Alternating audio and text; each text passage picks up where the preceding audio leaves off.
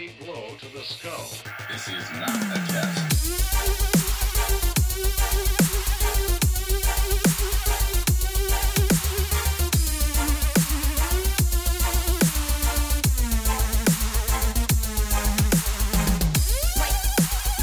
Hello, everybody, and welcome back to the SWProds.com movies and a television podcast. As always, I'm your host, Dead, and joining me today we have Cave. Hi. Our only consistent podcast. One day it shall be replaced by Die. We're 5 episodes. So long as I'm in charge of it. We're 5 episodes in, and I already posted an episode late.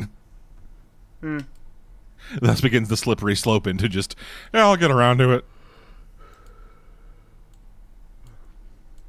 Thank you guys for putting up with it. That's all I can say. Yeah. Our numbers have been, consistent kind of throughout, so it's all right. It's doing good. All right, so I want to talk about my stuff first, just because I have 3 TV shows that I'll just kind of be able to blaze through, but the movie I want to talk about, I kind of want to get out of the way because I've been thinking about it a lot. All right. Maybe I've seen it. Probably not. Murder on the Orient Express. Ooh, which one? The 2017 one with Kenneth Branagh. I need to look that one up then, because I'm not 100% sure if it's the one I've seen. It's the most recent one.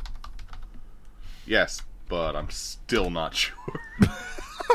I just need to see one image, and then I'll know. Well, I'm pretty sure. Yes. Well, I'm pretty sure the only other this is the adaptation of that is from the 70s. That is the one that I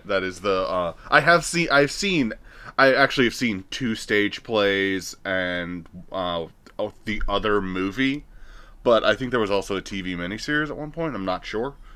Don't quote me on that. There was a show called Poirot that did a bunch of adaptations of Poirot stories, and the Orient Express was one of them, yes. Okay.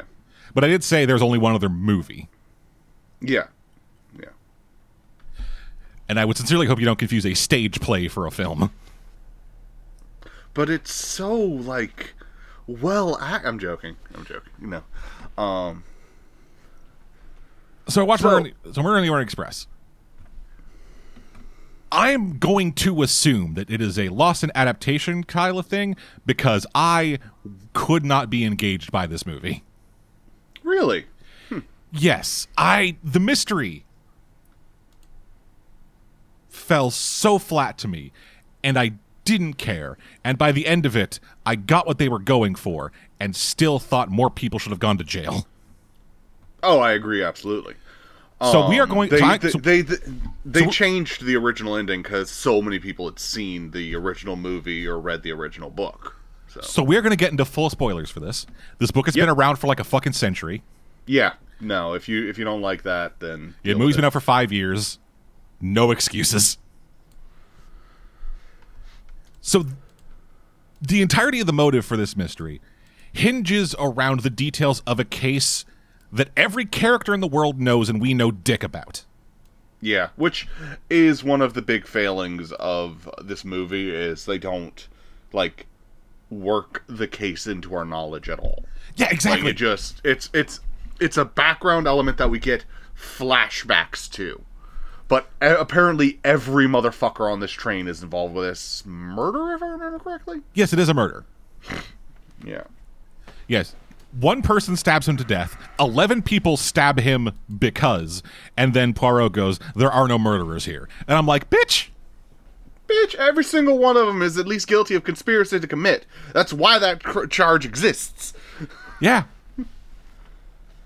And I know at the beginning of the movie, he says, there are many people in the world who would be better off dead, but we don't go around murdering them. That's what separates us from animals or some shit. And then by the end of it, he goes, there are no murderers here, and walks away letting these people get away with murder because the guy deserved it. And that's supposed to be some kind of arc, I guess. But the entire time I'm sitting there, I am like, bruh, you arrest these fuckers. You don't get to decide that. They go to jail. Period. Yes, one of them, probably the fucking mom of the woman who this guy caused to kill herself. The one who organized everything. She'd go to jail for murder. Everyone else, fucking conspiracy and accessory. And so much of their motivations are glossed over until the very end, where Poirot goes insane, holds them all at gunpoint in a fucking tunnel, and then goes, "You all killed him," like it's the fucking Last Supper. And they go, "Ah, yes, my motivation." Oh, I don't like that. And I'm an idiot when it comes to mysteries to begin with. I do not solve mysteries good.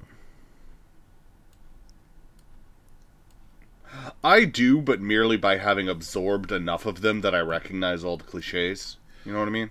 Yeah, and like I was sitting there the entire time.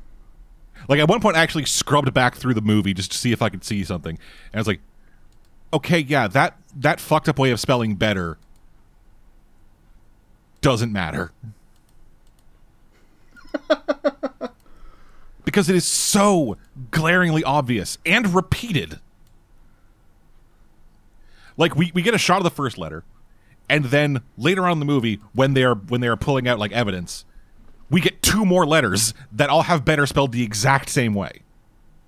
And the only other writing sample we see is an autograph on a photo of Linda Arden, the mother of Sonia Armstrong, who, okay, so for context, yeah, the precipitating incidence of the entirety of Murder on the Orient Express is the Armstrong case. A colonel, which is actually the most we know about it for the bulk of the film. Yeah, so like military we don't guy. know much of anything about this case. Yeah, military guy, John Armstrong, his wife Sonia. They have a young daughter named Daisy. Daisy gets fucking kidnapped.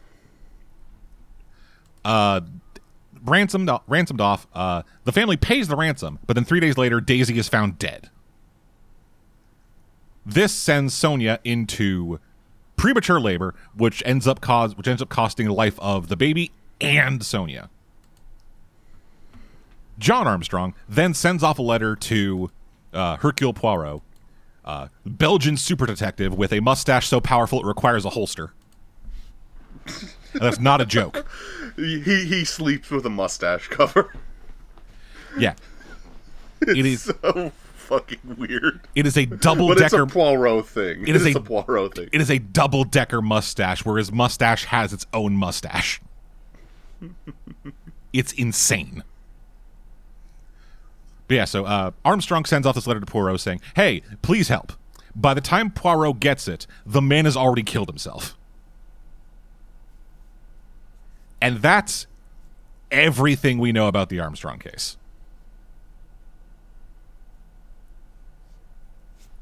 As the film progresses, we are given revelations that fall on flat ears because fall on deaf ears because we don't know anything. Poirot knows stuff. Fucking Book knows stuff. Everyone in this world has the context of this Armstrong case.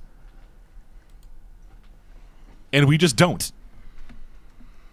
So anytime, like with the fucking reveal of like the Countess or whatever the fuck her goddamn name is, it's like, oh my god, you're Helena Goldenberg, the sister of Sonia Armstrong. And I'm like, who? What? She had a sister? Since when? Oh man. Yeah, and at another point, like a character, he fucking the like secretary of the guy who gets murdered. He like starts burning evidence and tries to escape the train when they're like snowed in because they get hit by an avalanche and the train gets stuck. Gets fucking snowed in, and then he tries to just fucking flee, burns evidence and shit. They grab him and yeet him into a goddamn car to interrogate him. And it turns out he's the son of the fucking prosecutor who was prosecuting the Armstrong case, and was forced to pin it all on this fucking maid, someone who worked for the Armstrong family, who was completely innocent, due to the stress of due to the stress of being fucking wrongly accused of kidnapping and murder, fucking kills herself, and then 3 days later is proven innocent. Yep. And I should say, Poirot pins that death on the victim too. It's like, it's not the fault of the detective who charged her incorrectly. It's the guy who kidnapped the girl. He's murdered all of these people. Because he's like at one point he's like, this crime is the murderer is responsible for taking 4 lives in this, or something like that. And I'm just like, no, motherfucker, the cop killed that one. That one's on the cop. Well, the cop, district attorney, the mayor, every major in the policing system. That one's not on the murderer, basically. Yeah, no. It's not like he planted a ton of evidence to frame her. You know, there was literally no evidence. The cops were just like, I don't know, her alibi ain't that good. Go fucking shake her, see what falls out. Just full LA Noire. And yeah, it is so frustrating. It is so fucking frustrating that the entirety of this mystery hinges on a separate mystery that we aren't told about until it becomes revelatory for something involving this case. And even then, we are not given the full details. Yeah, not until the literal end of the movie.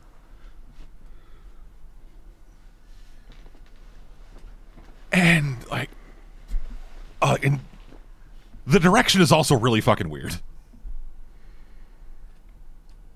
Like when the body is found, the entire scene is like a 2-minute fucking scene, a 1-take overhead shot. We don't see the body. He it shows Poirot leaving his room as the concierge train conductor, the fucking guy what sits at the front of the car and helps people out when they need it. He's knocking at the door saying, hey, Johnny Depp with a bad mustache, could you open the door, please? Poirot walks up and is like, hey, can you open up? Oh, he's not opening. Shit. Bends down, feels cold air coming in from there. He's like, hey, go get the doctor and go get the guy who owns the train. Breaks open the door. Dead body. Doc goes in. And, he's been dead since like fucking 2 a.m.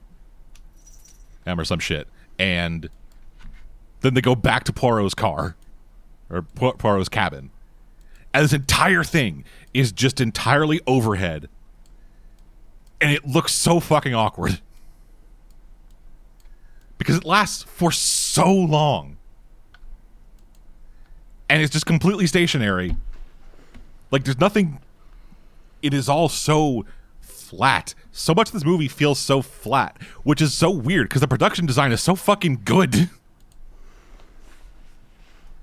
Because, like, the sets, costuming, character design, the train, everything looks so fucking cool. And it's shot... not.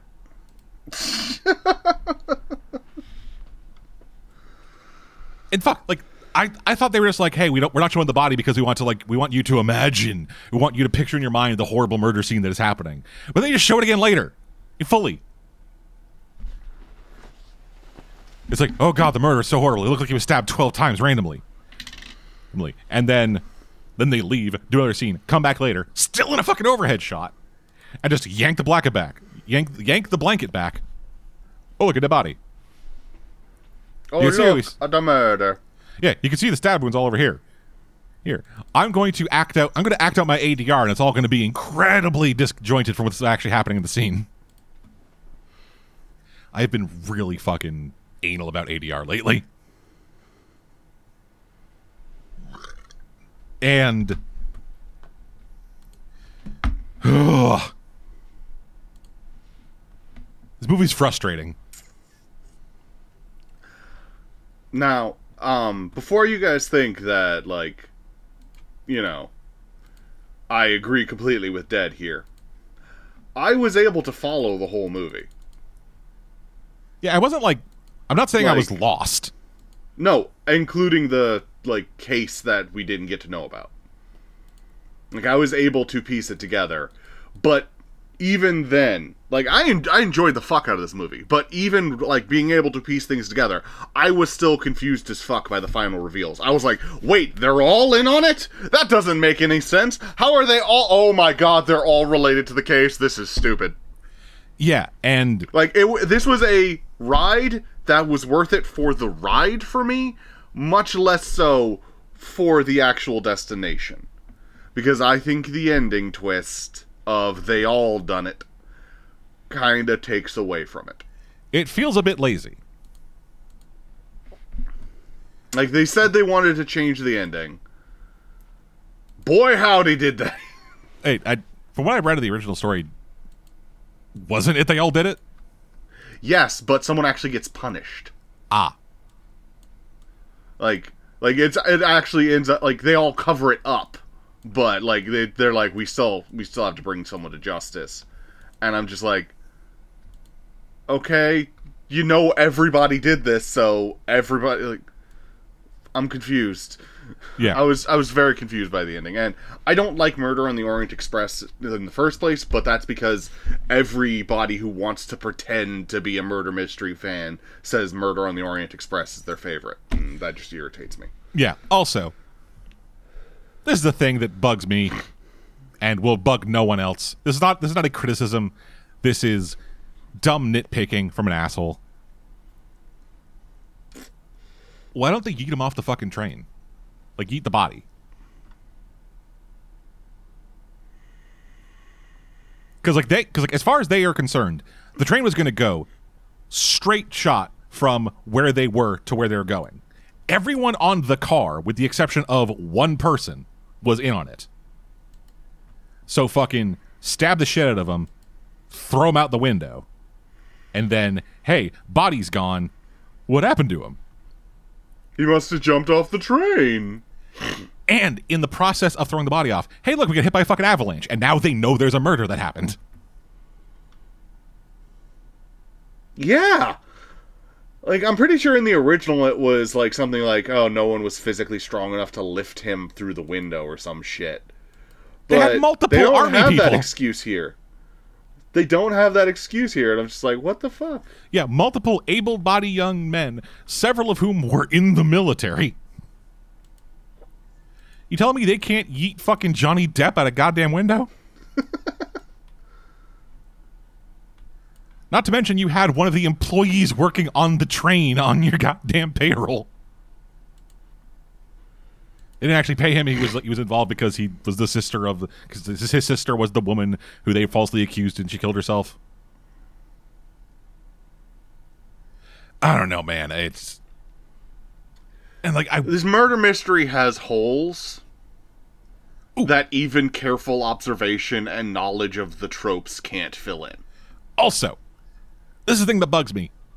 The very beginning of the movie made me not want to watch the rest of the movie. So, for those who don't know, Hercule Poirot, while not explicitly stated as in the original text, has since been read as and portrayed as being OCD. Pretty much since they started having actors play Poirot, every actor has been, yeah, this guy's OCD. While not specifically stated, he has a lot of the traits. Yeah. And the opening scene feels very much like one of those fucking detective stories where, oh, they have a mental illness, but that gives them super detective powers. Yeah, it very much feels like a Monk episode in the very beginning. Yeah, the very beginning, Poirot is solving a case to establish his bona fides with the audience as being a good detective. I am the goodest of detectives. Yeah. He is in Jerusalem, at the Wailing Wall. Which is why he's ultimately on the Orient Express. Yeah, he needs to figure out who stole a religious artifact from his temple. And the 3 suspects are a priest, a rabbi, and an imam. This isn't a joke. None of them did it. Yeah. The one who did it was a cop. Shocking. Cops are bad. Not all cops are bad. This one was. And to immediately prove that statement, a bunch of cops try to arrest him, but that's not what defeats him. No, what defeats him is the things Hercule Poirot set up in front of him. Mm-hmm. Because as Poirot is, like, delivering his fucking monologue of, like, hey, this is how it happened, he takes his walking stick and stabs it into the wailing wall, which feels sacrilegious. Yeah, it feels offensive. And then he tells I don't know, so I'm not going to jump to their defense, but it feels like it's probably offensive. Yeah. He then tells the cop, hey, go stand at the southern fucking exit to this square we're in. And so when Poirot goes, hey, cop, you did it, the cop immediately runs south, where he knows a person is stationed. Because he was literally standing there when Poirot said, hey, go guard the southern exit. I'm pretty sure that Poirot whispers that, so... He says it out loud. I'd have to rewatch the movie, which I'm not going to do. Because that one's the kind of mystery where once you know it, it's not as good anymore. Yeah, so that guy fucking hoofs it to the southern exit. It was an open square. He ran through more people than running north, east, or west. Well, he couldn't run east. Well, he couldn't run west because the wall was there. But yeah, so runs down there, immediately runs into and is surprised by the man he saw be told to go guard that place. Then begins running the opposite direction and clotheslines himself on the stick he watched Poirot put into the wall. Yep. That's the part that I was just like, really? When he clotheslined himself on Poirot's cane. I can understand him being like, I always take the southern route because I know it. Turns back, and then, like, guys stop him. Because there was a crowd of people who would have been heavily offended by the theft of these religious artifacts and the accusal of their, like, holy men. Yeah. None of them do anything. Not a single fucking person. And it's not like the guy is, like, waving a gun around to fend these people off. He doesn't draw shit. He just books it. Yeah. But then, after that dumb shit, where it is, I'm OCs, why I have superpowers, it is then immediately undercut and kind of saves itself by having this insane OCD person run into just a buddy, and they feel like friends. The dialogue is trash, because it was written by idiots. But it goes a long way of having Poirot feel like a person. I'm going to disagree and say that, like, while some of the dialogue was awkward, I actually thought most of it sounded reasonable and, you know. I meant specifically the dialogue with Book, whatever the fuck the back and forth with the first back and forth with Book was like, all right, we got to establish this guy's entire identity in like a minute. Yeah, this is the greatest detective in the world, Hercule Poirot, and it's like, oh hello. No, I'm in Book's identity. No, like I'm doing the back and forth. Oh, okay. Yeah, the greatest detective in the world, Hercule Poirot. Oh, and I'm a prostitute. A prostitute, I'm sure. I can't do a French accent. A prostitute, I am sure. Yes. You see, Book is a piece of shit. But we're friends because Poirot doesn't give a shit that I'm a piece of shit. He's my kind of piece of shit. Yeah. He is an asshole, but he is my asshole. But it felt like a real friendship. It felt like... It felt genuine, and it felt genuine in a way that is completely incongruous with the way Hercule was set up at the beginning of the fucking movie. Because when you have... Honestly, I could actually see, like... We've got like 2 minutes to introduce ourselves, so you and me doing something similar to introduce ourselves to someone. It's like me giving a few words about you. Hey, this is Dad, the obsessive-compulsive runner of the site, who's hyper-negative and will ruin a D&D game by asking why too many times. And this is Cave. Give him a rule set, he will force his way to break it.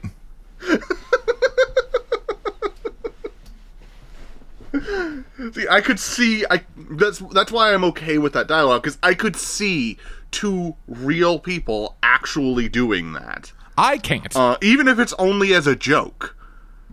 Even if it's only to take the piss out of each other. Which is kind of how their friendship felt, at least a little bit to me. Yeah, a tiny They bit. felt like the friends who would, like, take the piss out of each other constantly. Yeah, because they both know. Like both of them openly admit that Book is a piece of shit. But Book's cool with it because he's like, yeah, I am. What of it? I'm rich as shit, bitch. I'm a rich motherfucker. And Poirot's, I've got enough money to buy, sell, and then borrow you. yeah, and then Poirot's like, I mean, yeah, he's a piece of shit, but he doesn't give a fuck that I'm a detective and doesn't constantly badger me about details. He just hangs out and talks to me like a person. We talked for an hour about how disappointing the Brie was once. And at no point did it come up like that I had solved the case of the Maharaja's missing diamond like 2 days ago. It was great. Yeah. That all felt super solid, and it didn't turn into like a Holmes Watson thing, which I kind of feared it would be. Yeah, I did too. But it didn't. The man is just... They were just bros. Yeah, they are bros. When the murder happens, the guy's like, okay, fuck. This could damage my dad's company. Please, Poirot, help a brother out. And then is there with him for a lot of his interrogations and investigation stuff, but he's not there to like have Poirot like bounce ideas off of it and then have him go, my God, Poirot, you're a genius. No, he's just there. Honestly, it feels more like he's there because he has to be, because I really genuinely feel like if he had the option, he would have just gone off and had a cuppa. Abso-fucking-lutely. If this had occurred anywhere other than on the train he owns, he would not give a Poirot, fuck. you got this? I'm gonna have a cuppa. Yeah. And by cuppa, I mean a couple prostitutes. What up, ladies? Who wants some of this dick? We're stopped in the ice-cold mountains. Who wants to warm up? Hey, ladies, I got a warm train car, a bottle of bubbly, and my dick is thick as an encyclopedia. Let's go, baby.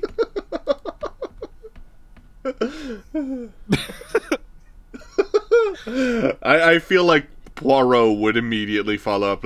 It is only as big as the section on you, as in the letter U. It's not much.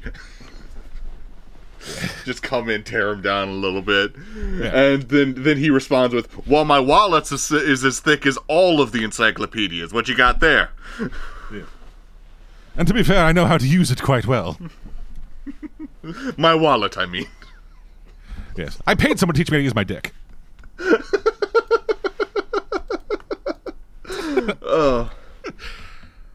Oh, yeah. Sadly, he's not as much of a character as I would have liked him to be. Yeah. Because, like, going into it, I was like, oh, this guy's fun. I want him to be a main character. Yeah. No? Kind of like a... Not a Watson, but a Gus. For Psych fans, I guess. Yeah. But no, he's just kind of... He's there to go, hey, Yeah, did he he do... could have been a Gus. Yeah, he's there to go, hey, did he do it? And Poirot goes, nah. Shit. What about this guy? No? Man, Motherfucker. I could be with a prostitute right now. Oh, I could have brought so many prostitutes on this train. But no, a countess was here, so I wasn't allowed prostitutes.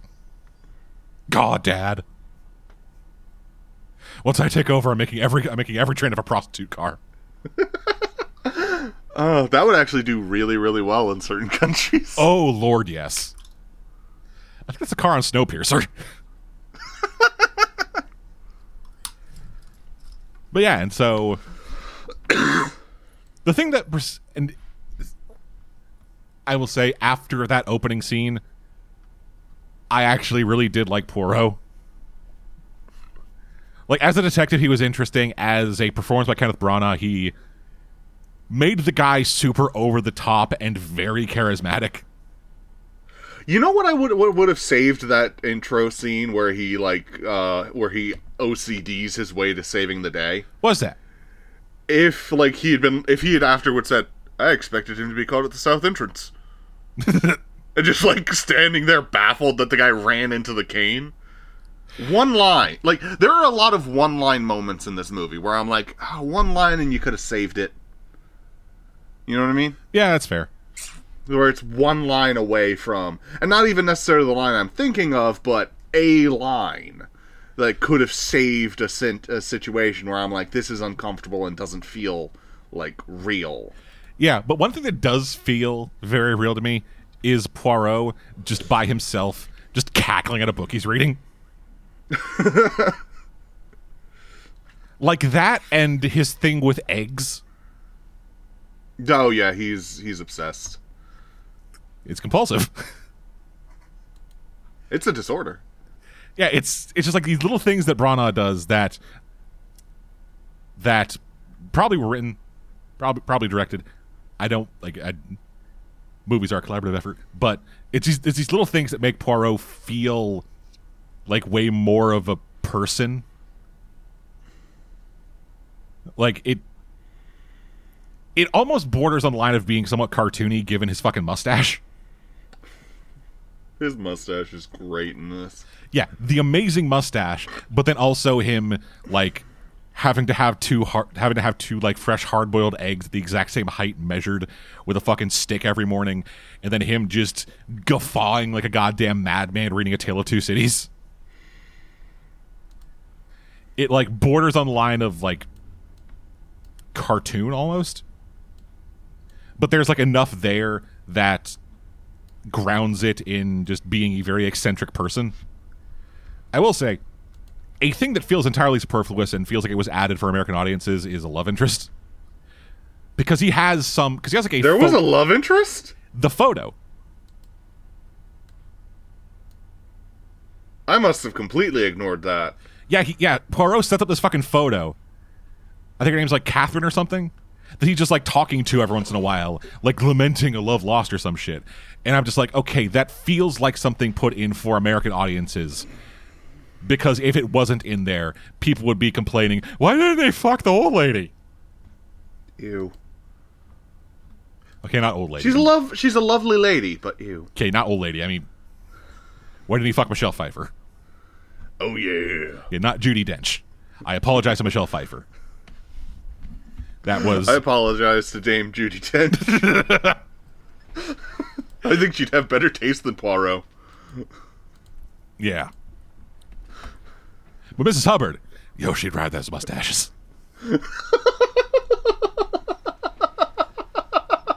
She was thirsting for it. Which, in hindsight, was probably just some kind of ploy to get Poirot to just not be involved. If I distract him with sex, then a detective from, the cops who won't be able to solve this will come around. Yeah. Wait a minute. He doesn't want to fuck? God damn it, my plan is ruined. Oh, but Book will. Oh, yeah, Book be down. Oh, man. But I feel like she wouldn't even attempt it with Book. Too much self-respect. Yeah. She knows Book. And Book, if Book would make a move, she'd go, I know what kind of man you are. And he'd go, fair enough.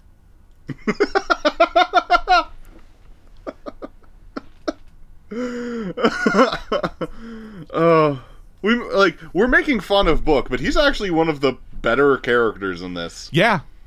Because, none of our murderers, and everyone on the train is supposedly a murderer, have any character. Yeah, they're all so fucking paper thin. It is they have one personality trait, and that is it.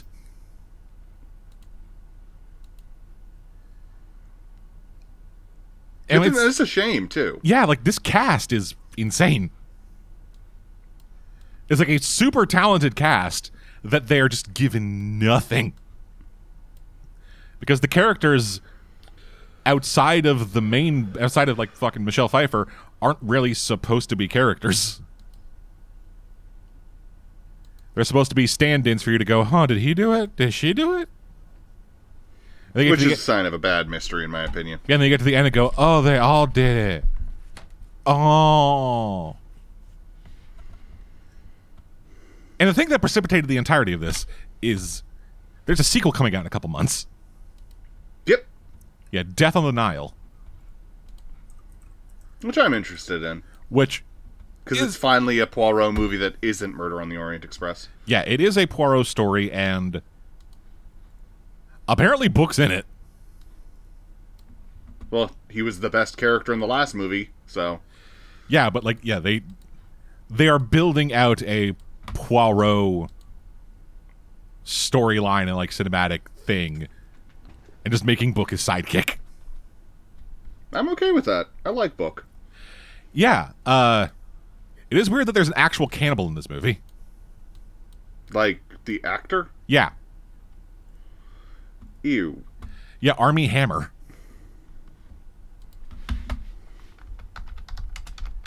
For reference, in January 2021, multiple women came forward alleging that Hammer had abused them. An anonymous Instagram account released screenshots. It claimed her messages from Hammer they had sent to various women he had affairs with between 2016 and 2020, describing sexual fantasies including violence, rape, and cannibalism. Don't eat people. Apparently, one woman claimed that he branded her by carving an A into her pelvis. Ow. A serious suggestion was made that she have a lower rib surgically removed so he could eat it. Another woman claimed that they dated for 5 months, during which he was emotionally abusive, saying that he wanted to eat her flesh and would suck and lick her wounds if she had a little cut on her hand. Does he think he's a vampire or something? I don't know. So Hammer has denied these claims. Categorically. Yeah. And in March 2021, someone just straight up said, "Yo, he just raped me." This is the woman who had initially come forward about the abuse allegations, claiming that Hammer had abused her in 2017. Police have since confirmed that he was the subject of a sexual assault investigation. Hammer's legal team has denied allegations of it. That is what I have in terms of information. So it is weird that he's in a big-ass fucking movie like this.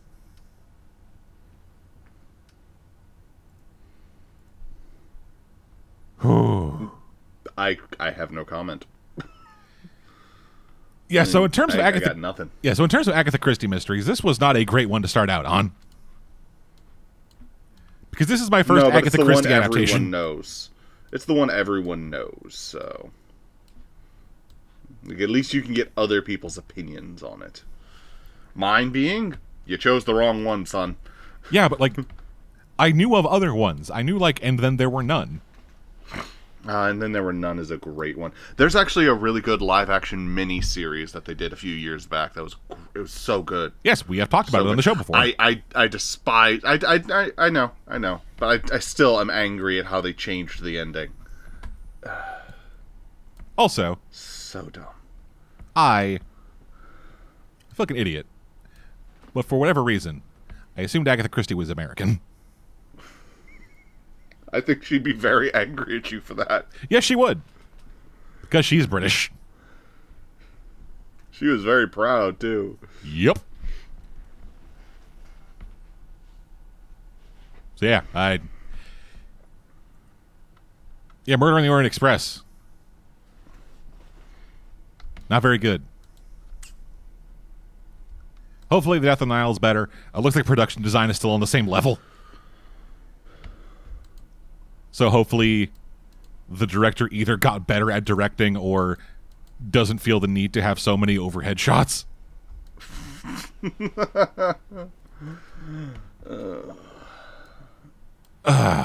going to get so many overhead shots in Tombs. Yeah. But anyway. Needless to say, I have since downloaded the PDF for Horror on the Orient Express, the Call of Cthulhu adventure. Ooh!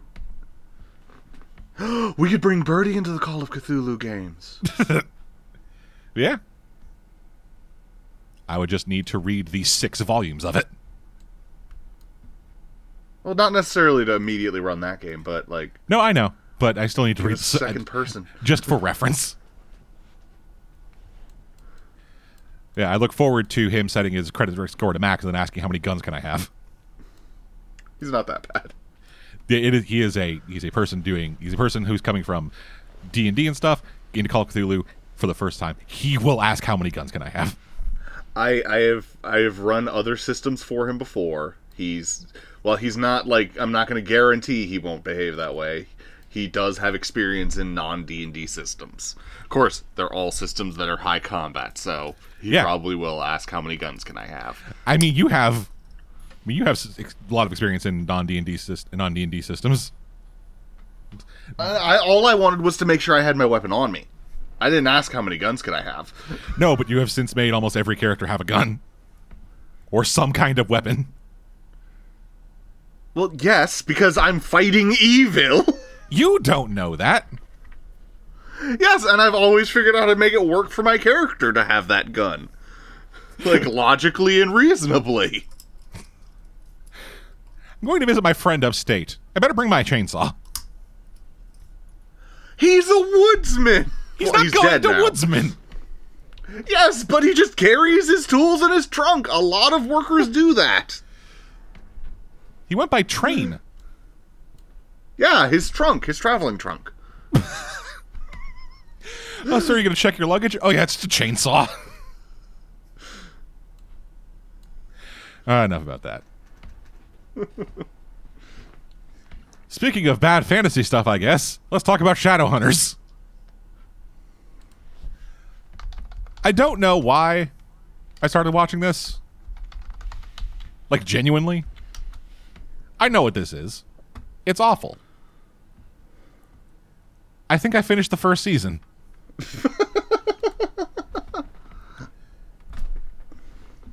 So I think you have watched an adaptation of this story with me before, Cave. Really? Yeah, were you there when we did City of Bones? The Mortal Instruments movie? I don't think so. I don't remember City of Bones at all. We did it for the site, I know that. I'm checking the site now. Oh, apparently Cora did a review of the first season. Or at least the first episode. Oh, no, that would have been with Birdie and Jimmy. Okay, good. Then I'm not just forgetting an entire movie. Don't worry, it was very forgettable. But, for those unaware, Shadowhunters is based off of the Mortal Instruments series of books. A series of books that started out as, I believe, Harry Potter fanfiction. Yeah, I believe it was Ginny Draco fanfic. Ew. Oh, save your ooh. We'll get there. No, too late. My ew is out. Okay, build up a new ooh, because it's going to get worse. Okay. I'll work on building up a new ew. So, the basic idea with Mortal Instruments is, in the world, there are monsters and stuff. Demons, werewolves, vampires, fae creatures and stuff. Demons and angels. And there is a organization called Shadowhunters, which are people with angel blood in them, who brand themselves with magic tattoos that give them enhanced abilities, and they use these abilities to police the magical world and keep other mundane people safe. I can literally think of at least a half dozen shows that have that same basic, we police the magical world to keep the mortal world safe concept. Right? Man, that has been done to death. So, the series revolves around Clary Frey, a 18-year-old girl just got accepted into art college, who... As she discovers her mysterious abilities and gets drawn into a world beyond belief. Yes! Because turns out her mom is a very well-known shadow hunter who is a founding member of a terrorist organization. Oh, lovely. And whose father is the current leader of that terrorist organization, who also co-founded it. So this organization called The Circle is after the Mortal Cup, It's the Holy Grail, literally. And it is the only thing capable of making new Shadowhunters, because the only way to make new Shadowhunters currently is to have sex and make a baby. But they can't exactly pump out a whole new breed and then wait the fucking 18 years to get them up to a level that they can be cops. They need to, like, get fresh-faced people who are already old and competent and trained, and then give them fucking angel blood and shit. And that's all leading with the Circle going toward, like, full genocide run.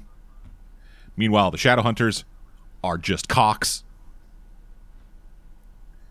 It's an organization run by this thing called the Clave. That's their governing body. And they are fucking dumbasses. Like, they make every wrong decision possible and make so many, like, boneheaded dipshit decisions that I can't picture this organization lasting 2 years, let alone thousands. Like, they literally have a guy in their organization who is a former Circle member. And they put a curse on him that if he ever mentions the Circle or anything related to the Circle, he is put into immense pain. So they can't even interrogate him about anything. That's stupid. The idea is to keep him from, like, proselytizing about it or whatever, but there are so many other ways they could do that. Interrogate him and then kill him. Yeah, Interrogate him first, because you need that info. Everything is so insanely political. It's just politics done by dumbasses. So politics. Yeah. And the main thrust that kind of gets her into this world is Clary and her best friend Simon, who is just her best friend, nothing else, just her best friend. Keep that in mind. In the movie, he was played by Robert Sheehan, I believe his name is, of The Misfits. The TV show, not the band. He played the best character. He is also now in the Umbrella Academy, where he continues to play the best character.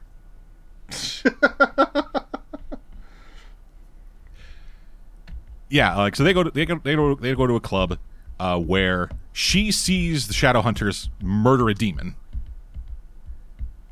but no one else can see it because, you know, Mundies, as they are referred to, they're not special. Well, no, they kind of. Shadowhunters have a specific brand that makes them invisible to people who aren't Shadowhunters or magical creatures. So they can literally just walk around doing their business, and if you aren't magic, no one can see you. And she sees this all happen, and then sees a boy. Oh, this boy hot. Oh, this boy hot. And I feel like they lucked out because the guy they cast has heterochromia. Oh, that is lucky. Right? That is just fucking... You need to make a hot magic boy. Find you a bitch with heterochromia. And if you can't get heterochromia, get someone with pale eyes and give them a contact. Right. And yeah, so they inevitably get drawn together and they're like, oh yeah, it's so fucking hot. Then when they meet the villain goes, oh hey, guess what? I'm your dad. And also, I'm your dad. I was actually going to ask, is the twist their brother and sister? No, the twist is they're not. Okay. But there is a huge chunk where both of them think they are, but still desperately want to fuck. It is. Is that an wild. ew moment? Is that where I was saving my ew for? Yes, it is. Okay. Wild. Because that was a fucking choice. That is a choice that this writer chose. Because apparently, a lot of their fanfic, when it wasn't being like Ginny fucking Draco, was just incest.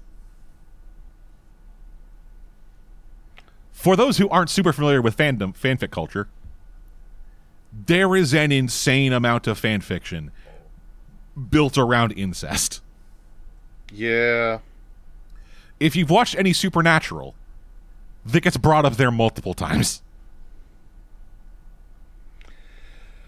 The number of people who want those two brothers to fuck disgusts me. Yes, it's called twincest. But they're not twins. It don't matter. Oh, it's also called wincest. That's what it is, wincest. Twincest is a different thing. My apologies. Mm-hmm. My terms for having these siblings fuck is confusing me. So much. So much.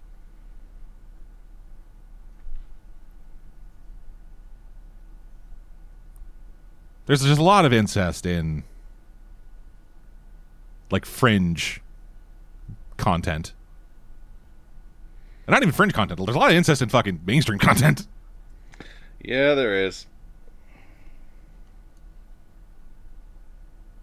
Like, even mainstream porn doesn't go full incest. They just do, No, like, they're like, step bro. yeah. And in a lot of that stuff, they go out of their way to go. Not so deep. Yeah, and a lot of that stuff, they go out of their way to go. All right, our parents married each other 5 months ago, and I just met you like yesterday. You want to fuck? Shall we have sex to spite them? Yeah. Since neither of us approved the marriage. Yeah, and it's not, we've known each other since we were 5, and we've been raised together. You want to fuck? They save that for the CW. Look at you, Flash. That still is... I don't know why, but that is, for some reason, the most baffling part of that entire show. The fact that these two people, raised as siblings from the age of 10, where... Won't fuck. Yeah, where Barry is like, hey, Joe, you are my father. Iris is like my sister. I want to marry her. And everyone's like, yes, this is normal. This is a healthy relationship. Oh, sorry. One guy points out it's weird.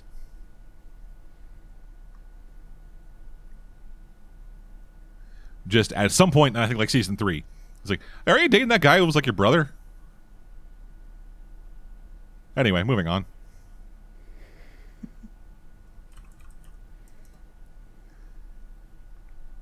Yeah, but I can't really throw stones about that stuff. I can make fun of it.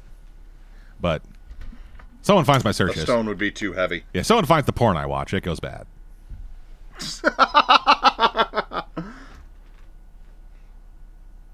But you look for in porn, you don't look for in regular stuff. It was for research. Yes, I'm doing a research paper. On sibling fucking. Also, I can't get too into it. The lighting is awful. That has actually pulled me out of porn before. Where I just go into it, it's like, who the fuck lit this? Continuity errors will fuck me. Like if I'm trying to watch like an actual proper porn and not just two people having sex. Yeah, like 99% of the time, two women. Yeah, continuity errors are weird. Just like really awkward camera stuff. Like I cannot tell you the amount of times I've seen where two people get fucking, and then the camera guy just moving the camera around super awkwardly, trips over his own cables. You see the lighting guy. Couple times where like they're trying to get close when they just like bump the fucking boom mic into their clit or something. That's enough about porn. We'll be starting the porn reviews. No, we won't. We will not be doing porn reviews ever. We have too much, desire to keep the site actually running. Well, that wouldn't really affect it. Like we don't have sponsors we're going to lose. Like the federal government, the federal government of Ontario is not going to look at what I spend their money on and go, okay, yeah, we're cutting his funding. Then the federal government of Ontario just shows up like, yeah, we heard that. We're cutting your funding. No porn reviews. Or they threaten to cut my funding if I don't do the porn reviews. It's like, hey, look, if you want to keep earning $800 a month, here's my browser's login info. These scenes. I expect written Someone needs reviews to critique these. at least 1,000 words. Rating out of 5. Written by you. Do not pass this off on Cora. And definitely do not pass it off on Cave. We know his writing style. How? You never written anything for the site? Exactly. It would never show up.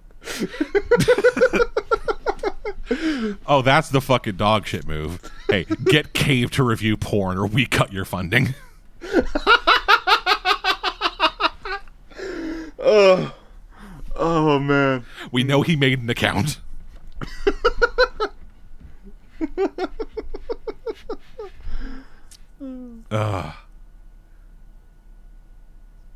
Anyway. Yeah, so story-wise, it's generic and unremarkable. Character-wise, it is fine if you take out the implied sibling fucking. But that's all the character. Because some of the characters are all right. It may just be because I feel a kindredship with this kid, but the nerdy friend Simon, who is just a friend and nothing else, I don't hate him. I do not come from a position of loathing with him. Yeah. In particular. He also has an actual storyline that isn't just, hey, I love you, please love me. Because he becomes a vampire. So many times in media is that, oh, that's cool. Yeah. And also, the two of them actually do try dating for a bit. It doesn't work out, but they still remain good friends afterwards. Which I don't think I've seen happen in YA fiction like this. Yeah, that's because a lot of times you get the whole like they were destined to be together, but they didn't realize because they were friends for like the longest. Oh, I never got that. It was usually, oh, I love you, but there's a hot guy here. Fuck, I don't like him. But then by the end of it, I still don't like him, but you chose him, so I guess I have no choice. And then at the end, he's given a consolation fucking. Or you go the Twilight route and he tries to fuck your baby. Yeah. As I delve more into watching YA shit, I realize I know a frightening amount about Twilight. Like, I hate Twilight. I know everything about Twilight.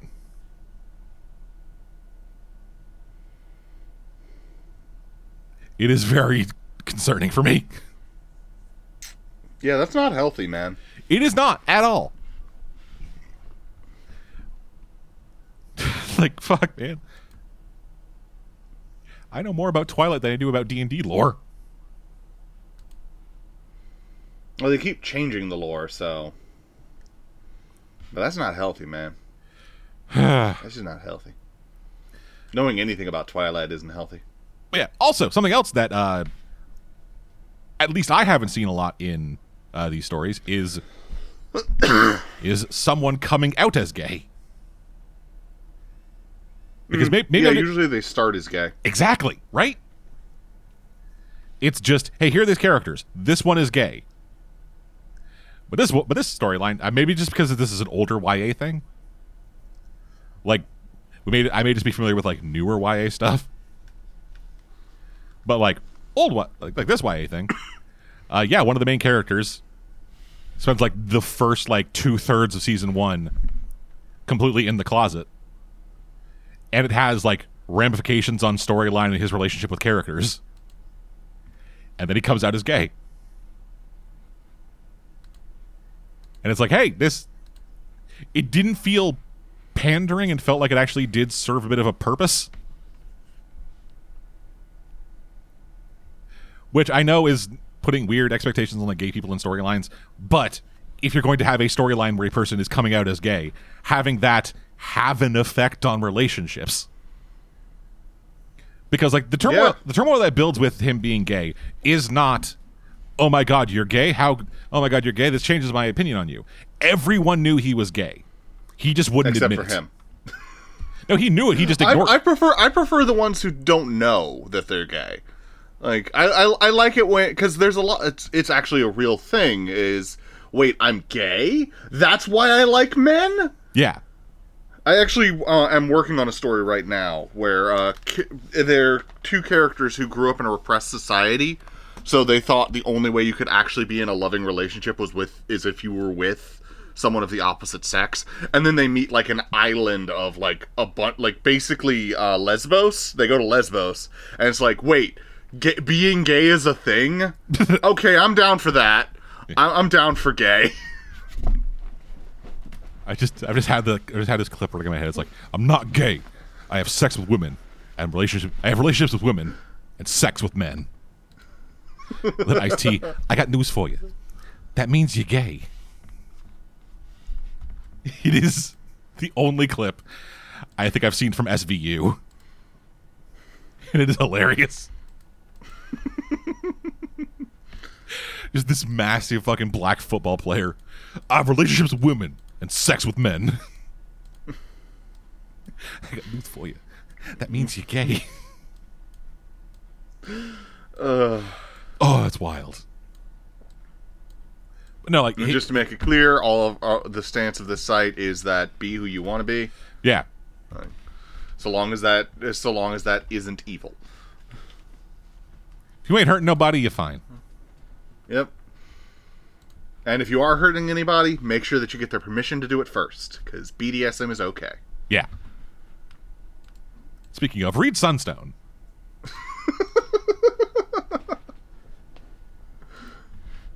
I've not tried getting into Mercy yet, though. Mercy is the sequel to Sunstone. For those curious. Anyway, yeah, like this kid's entire character arc is, he has basically, like, he's from a politically powerful family within this organization. And this is also kind of the incest thing, because he was raised alongside the dude he's in love with since they were like 8 as brothers. Yay. They knew, like, it, again, like, the Flash thing a bit, they knew they weren't related, but it was still like, hey, we're bros. There is a thing within this world called the Parabatai, which is like 2 shadow hunters joined together in a ritual that empowers their abilities when they're closer to each other. Okay, so kind of like ceremony in D&D. Yeah. Which I still have yet to get a player who's willing to let me cast ceremony on them. Like, every time I'm in a game, I'm like, by the way, I took ceremony. All the other players are like, nope. There are effects besides marriage. I know, right? But none of them want them. I don't, just like, nope. I don't even bother taking ceremony because I know how they're gonna respond. I take ceremony in case NPCs ever want to be married. You take ceremony, just mutter under your breath and go, and then ask them then ask both of them 2 questions where the answer is yes. And then go, huzzah, legally binding later, fuckers. Oh. I have to do that. I have to make it a bad guy NPC who just runs around marrying people against their will. By the power invested in me, fuck all of you.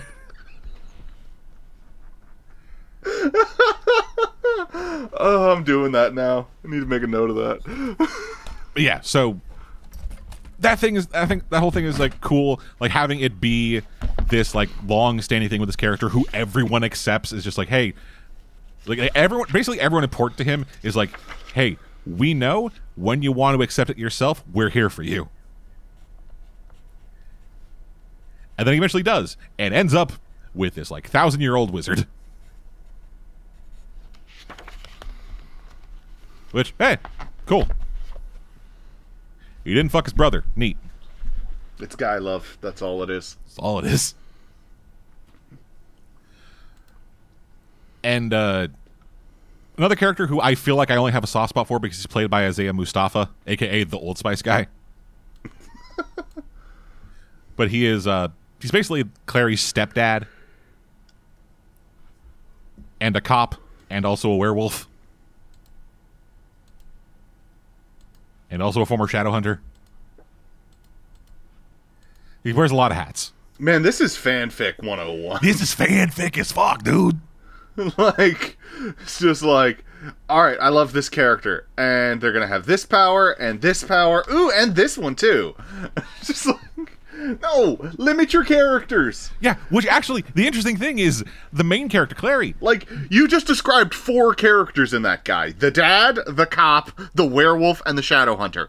You can merge 2 of them, but when you're merging 4, it's just like the fuck. Yeah, and that's the insane thing. Like, that usually works. That usually happens to the main character because they're just like fucking some Mary Sue thing. It's like, hey, I'm a fucking otherkin with 9 lives, 7 dicks, and purple hair. But like, Clary is shockingly one of the more boring characters. Because she's just, hey, I was a Shadowhunter, and I have one special ability, which I share with my mother. Which is, she can take physical objects and put them into, like, paper or medium and turn it into a drawing. That's cool as fuck. Yes, it is. For a thief. Well, it's also cool as fuck because, like, hey, we're looking for the Mortal Cup. They've had it the entire time because her mom had, like, hand-drawn this deck of tarot cards and one of them had a cup in it. That's clever. Yeah, it's neat. And it's like, I'd actually... still say it's more useful for a thief, but neat. Yeah, it's useful for a thief, but it also, like, is an interesting ability in and of itself and is set up relatively well. I knew it because I'd seen the movie and I knew that shit happens. But I thought it was still, like, relatively well set up. It handles this power being a unique thing to her family, but not being some super fanciful, oh my god, because this power, you're the chosen one. Which is always a threat in these fucking stories. As far as I'm aware, at least from what I have seen of the show, Clary is within the world of Shadowhunters just kind of ordinary. So, I can appreciate that. Yeah, honestly, it is a breath of fresh air in a way to have a person involved in a magic society and they aren't goddamn Jesus. Like, yeah, she is the daughter of the main bad guy, but that's about it. That is kind of where her importance begins and ends. She's the child of Magic Hitler. And that's it. And I will give the series that. It'd be better if anyone in the show could actually act. There is a hilarious scene in the first episode where this actress, who, in fairness to her, I've seen on other things and has gotten considerably better. She's still not very good, but she's better. There's a scene in the first episode where she has to try to act and, like, respond and react to nothing. And holy hell is it bad.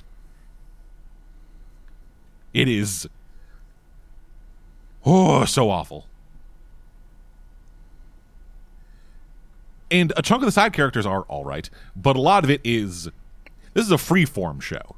So it is like CW, but a step down in terms of acting quality.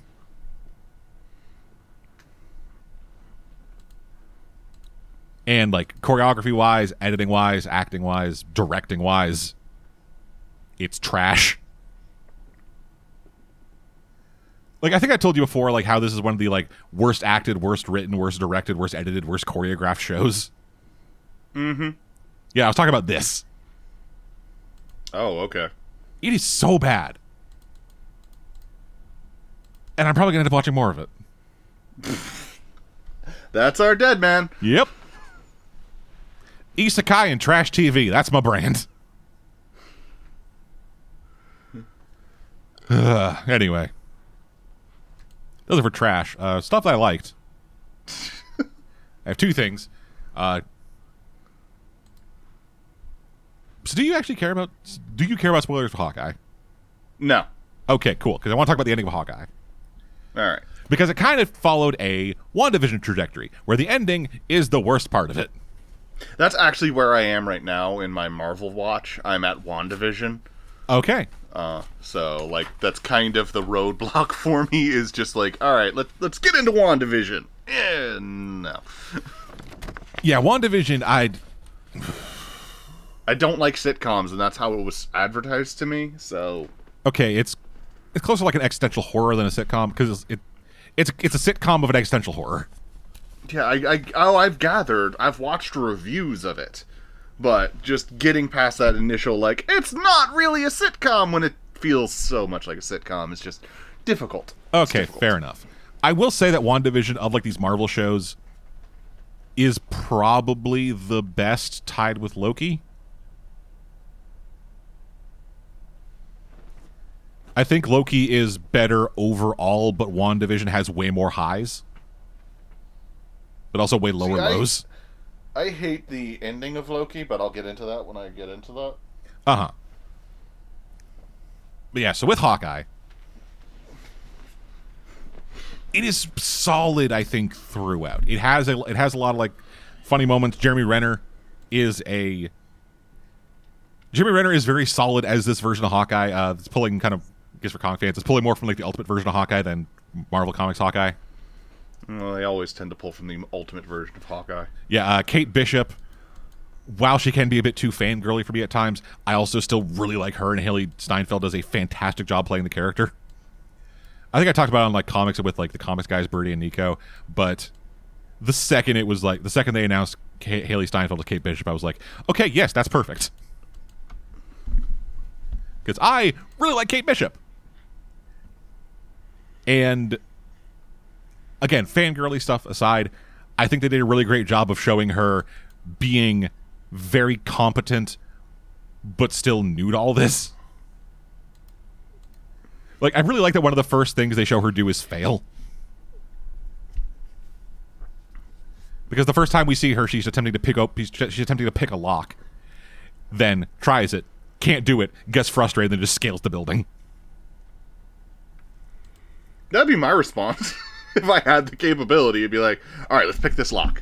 Yeah, later we see her pick a lock and succeed at it, but it seems like that was like time has passed, so she got better at it.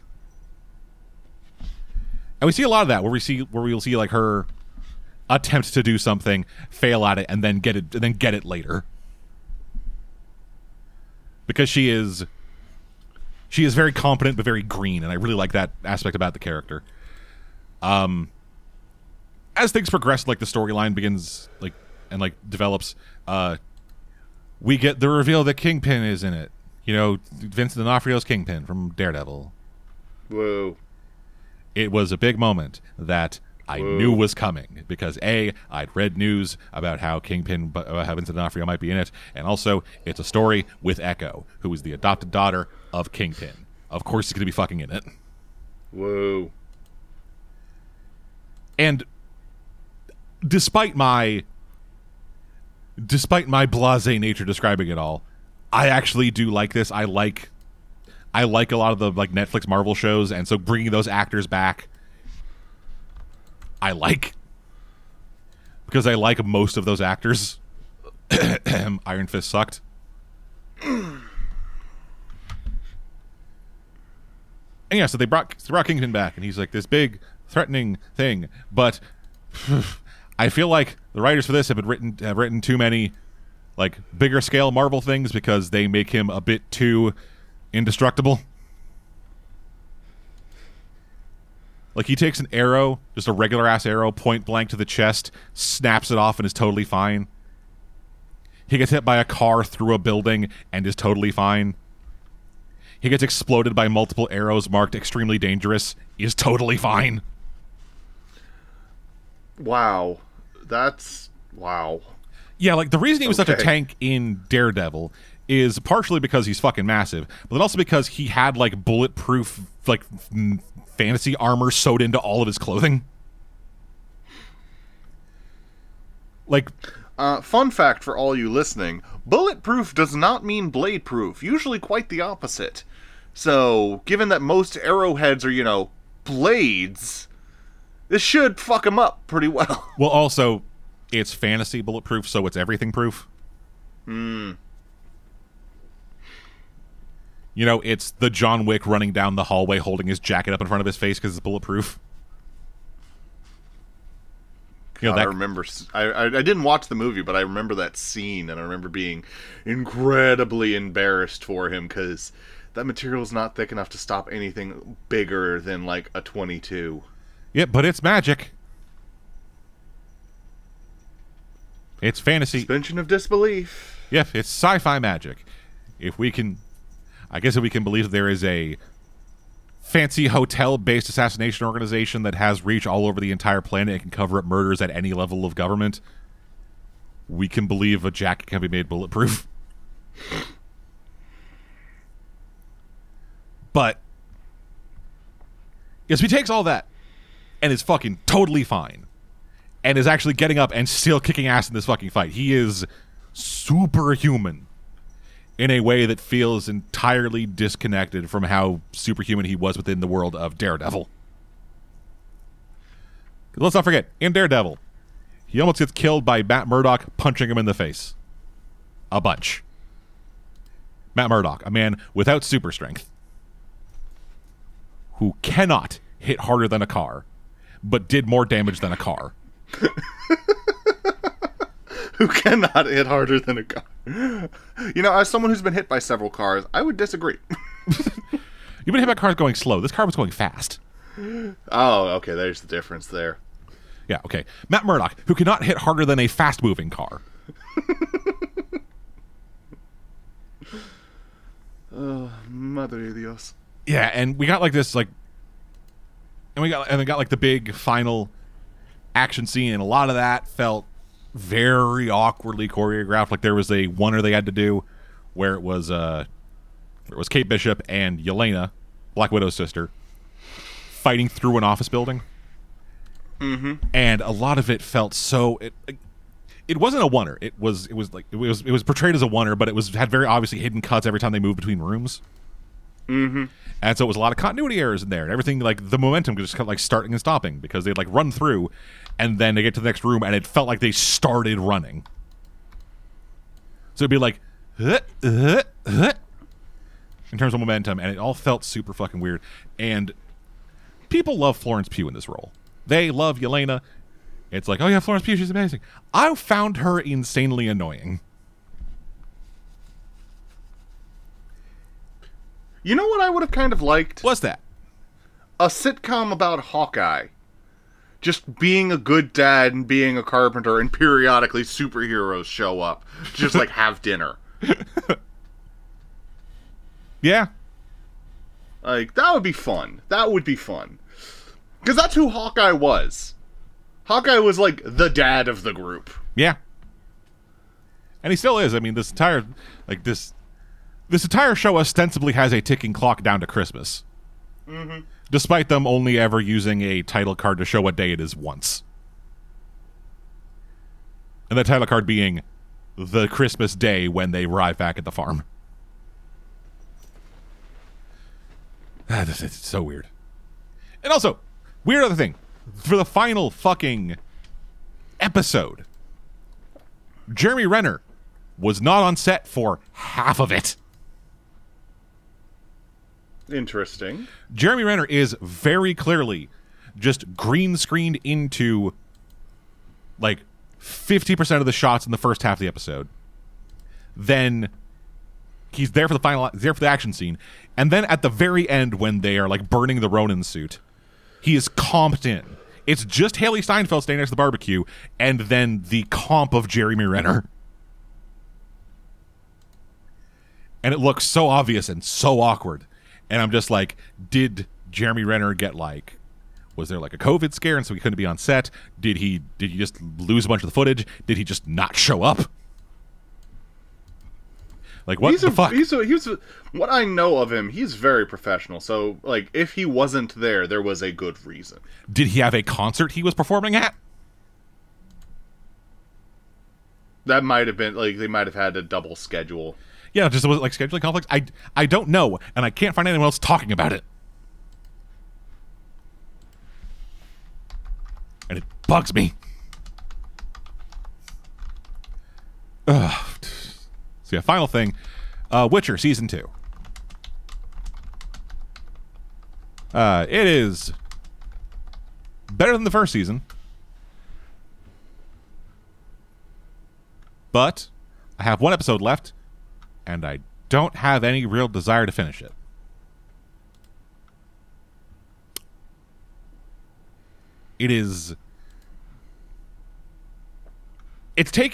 So the first season of The Witcher was pretty rough. It's taking a lot of things that are entirely episodic and trying to build a larger narrative surrounding them. The timeline is super confusing. Everyone is super disconnected because it's like telling these three separate stories that are supposed to be converging, but we have no sense of time or scale, really, so all of it feels very disjointed. Getting in the second season, though, there is a better through line there. We're following basically two stories. Geralt's and Yennefer's, because Ciri is now just with Geralt. And they still bring in some of the episodic aspects of it, just from like the early books. Like the Beauty and the Beast bit is in it. Because for those who don't know, the Witcher books, at least, have a trend, or like, not a trend, like, I think the first Witcher book had a bit of, like, Grimm fairy tales parody, where it would be Geralt's going to go do a Witcher thing, but it's based off of some, like, classic fairy tale. So with, like, the Beauty and the Beast thing, the Beast is just like an old buddy of the Witchers, and the Beauty is a vampire.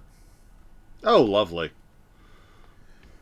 Yeah, so like we meet so like Geralt like comes into like goes and visits like this buddy of his who has since turned into like this feral werehog bear thing. But he's still like super jovial and is like, "Hey, Witcher, what the fuck are you doing here, bro? Come on in. Let's go play fucking darts or whatever." Just hanging out, being real cool with him. Meanwhile, this vampire creature who's living in his walls is like flying to the nearby village and massacring it every night because she needs to eat. Yay! And this guy is immortal. So she can feed on him and not die, and it won't kill him. And he's basically like, "Hey, I'm a monster, but this person doesn't care I'm a monster, so I need to protect them at all costs." That's sweet. Because this guy is a monster, because he was turned into this thing after he raped and murdered a person. Oh. Okay. Yeah, so it's like dark twist on Beauty and the Beast stuff, which ends with this guy murdering the fucking woman, murdering the vampire, and then actually having the curse broken so he can die now. And him begging Geralt to kill him. And Geralt's like, "No. Kill yourself, dude. I only slay monsters." Yeah, and then Ciri's there the entire time watching it, get horribly traumatized, and they both leave. Yay, trauma.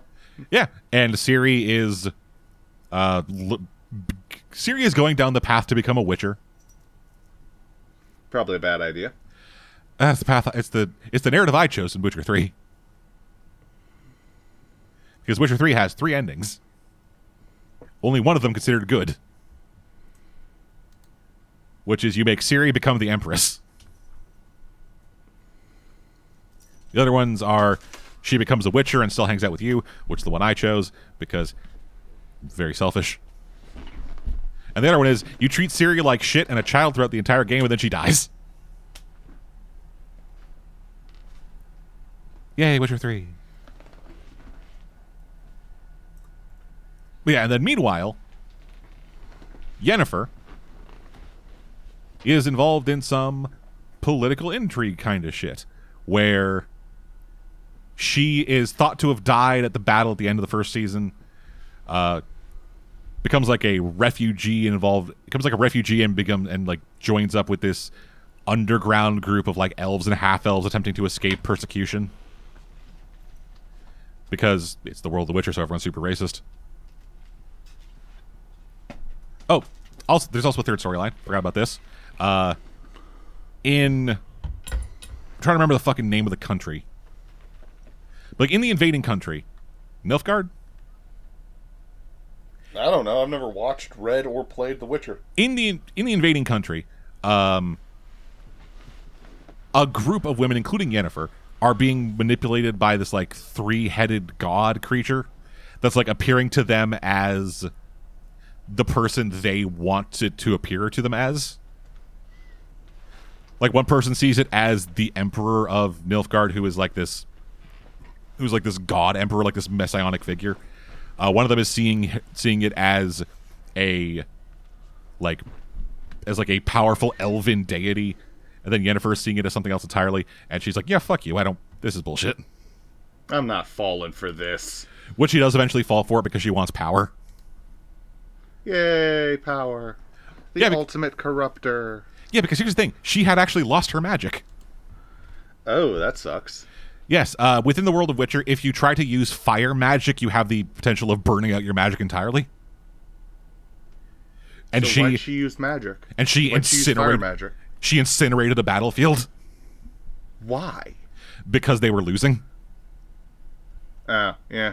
And fire is probably like one of the most like raw power kind of situations. Yeah, and so she can't. How it's usually portrayed. Yeah, and so she can't really control her magic anymore. And then this fucking old witch lady is like, "Hey, I'll give you your power back. Come on, you know you want it. This is literally your character. Come on, just be evil, just a little evil." Oh, it's not even evil. It's just, hey, I will give you your power back. You know, for free. Never trust that shit. Yeah, and that's why she does it. She's like, no, fuck you, I'm not doing this.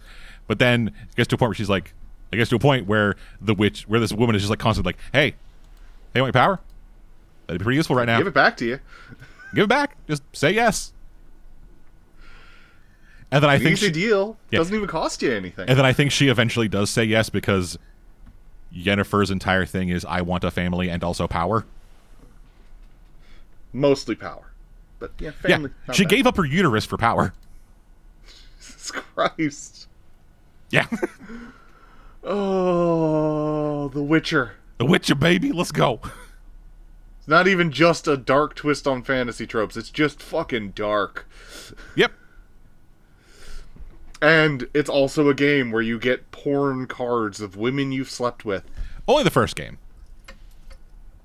They removed that very quickly.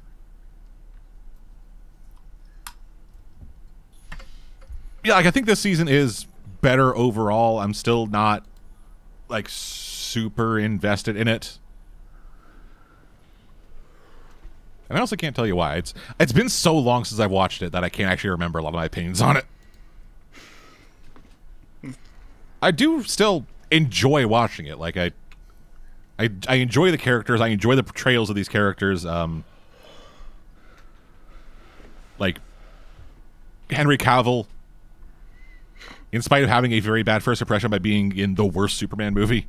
Well, it's the third worst Superman movie. Fourth. The fourth worst Superman movie. For reference, it is Superman 4, Superman 3, Man of Steel. Yeah, sorry. Superman 4, Superman 3. Okay. Batman vs. Superman. Superman 3, Superman 4, Man of Steel. I agree with that. I agree with that order. Yes. That is... And honestly, Batman v Superman might move down my list at some point. Batman v Superman... But I'm not as angry at it. Batman v Superman will never move down my list. It is one of the worst movies I've ever seen in my entire life.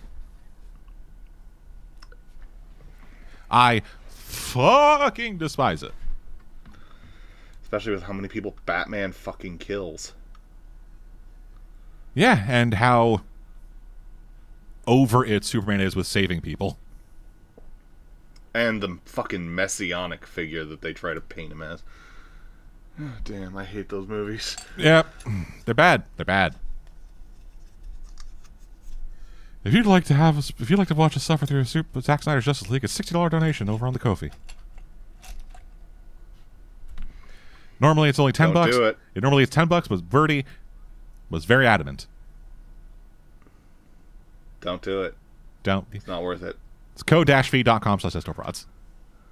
Don't make us suffer. Because I'll probably get dragged in somehow.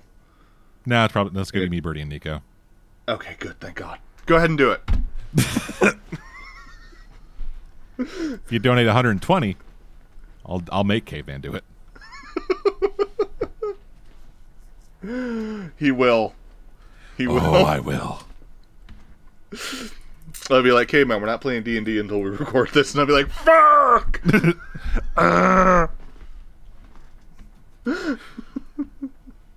Anyway, that's what I've been watching. Cave, what do you got? Let's go in temporal order. So Bertie and I have been on a Riff Tracks kick, and one of the Riff Tracks was for a movie called Martial Law. It's a Cynthia Rothrock piece, and I say that because I don't remember the name of any of the other actors, even though Bertie mentioned them multiple times, but one of them is the son of someone famous. I'm looking it up now. I can't recall.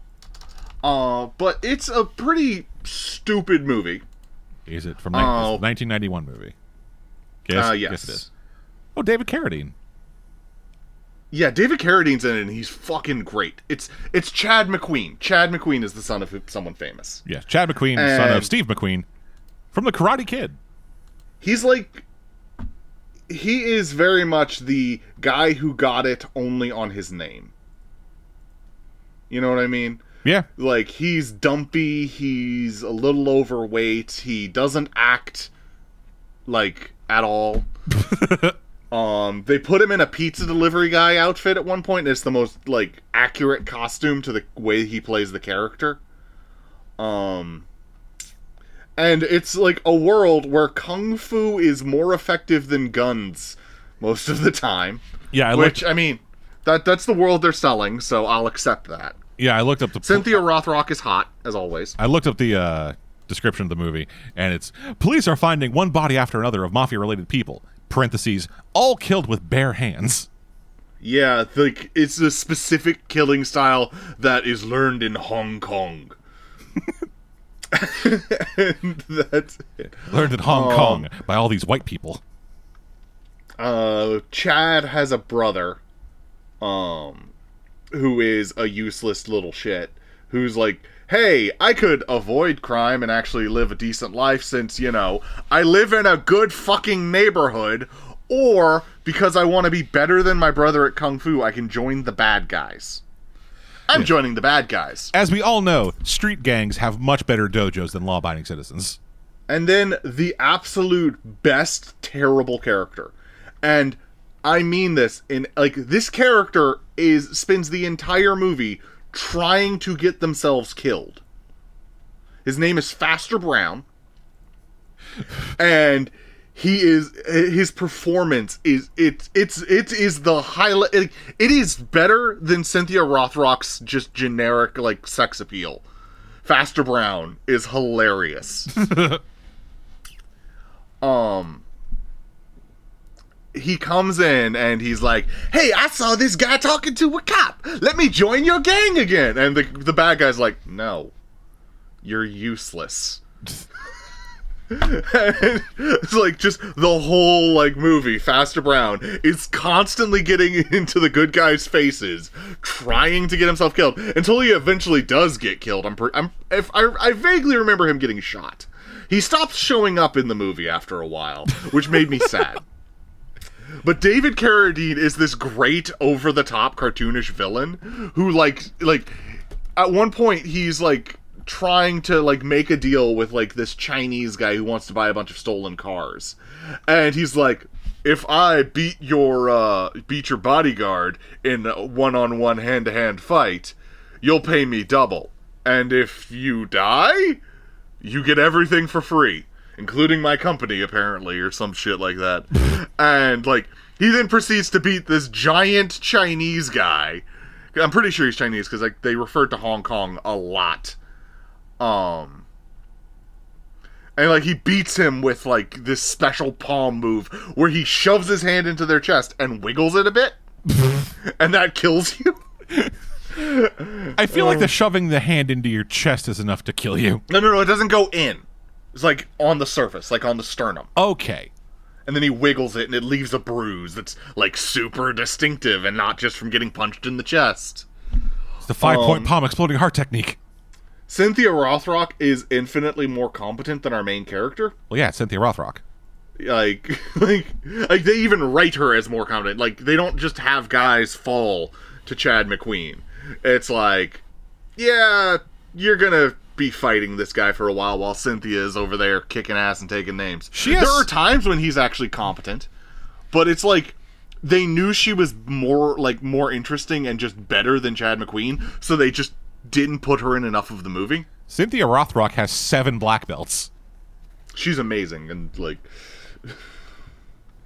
but no, this movie was something else.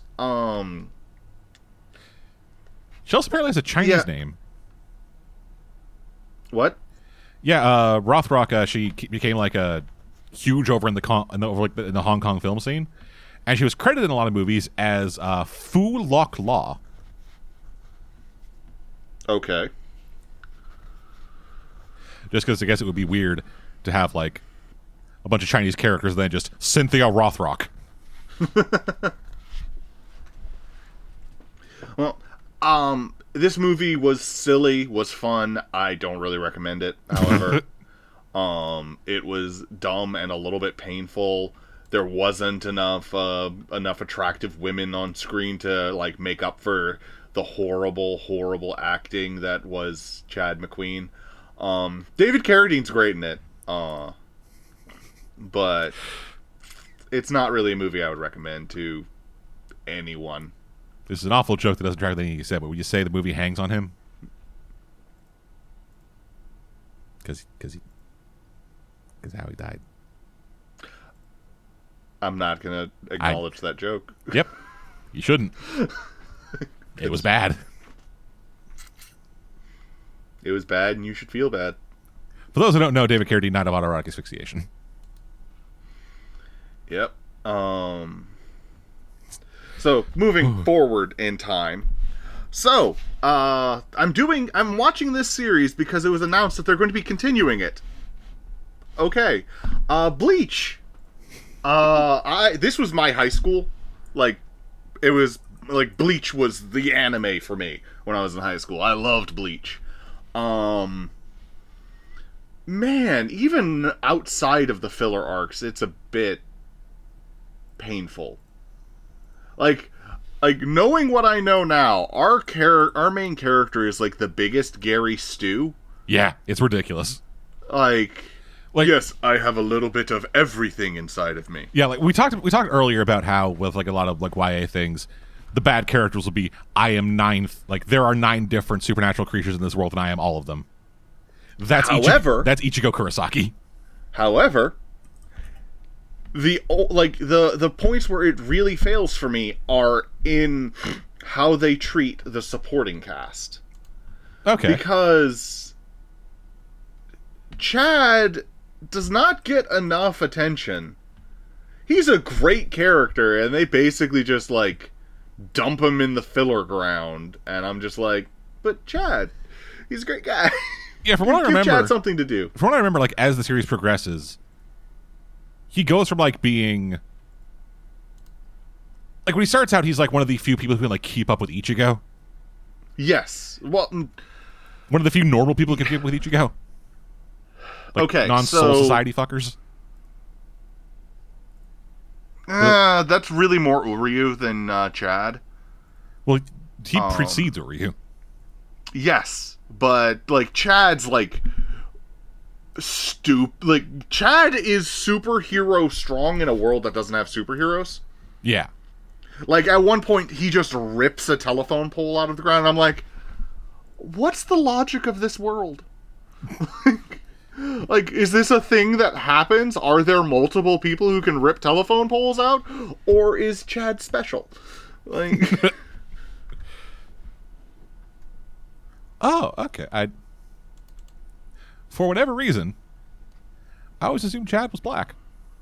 no, he's Spanish. Yeah. Well, Mexican specifically. Yeah, Like, he specifically is Mexican. Yeah, he's a mixed Japanese Mexican, and I just looked that up. Yep. Huh. Well, there you go. And like Chad is one of my favorite characters because he's just this big, gentle guy. He's not an idiot. Like he's like at one point they talk about their test scores and it's like, Chad, how'd you get in the top 10? And he's like, I studied. Yeah. Which is another thing I love about Chad. Like it's very hard to get like an emotional reaction out of him. Like he's just like, yeah, I did the thing. And that's it. That's all you get out of Chad, and it's great. Like, everybody else is, like, flipping out around him, and Chad's just like, I wonder what the butterflies are thinking about. Chad is a great character. He's one of my favorites. And he seems to have a power that is entirely unique to him. Yes, but that's because they're Fullbringers. Which is, I'm not even to that part yet, and I've already got a headache.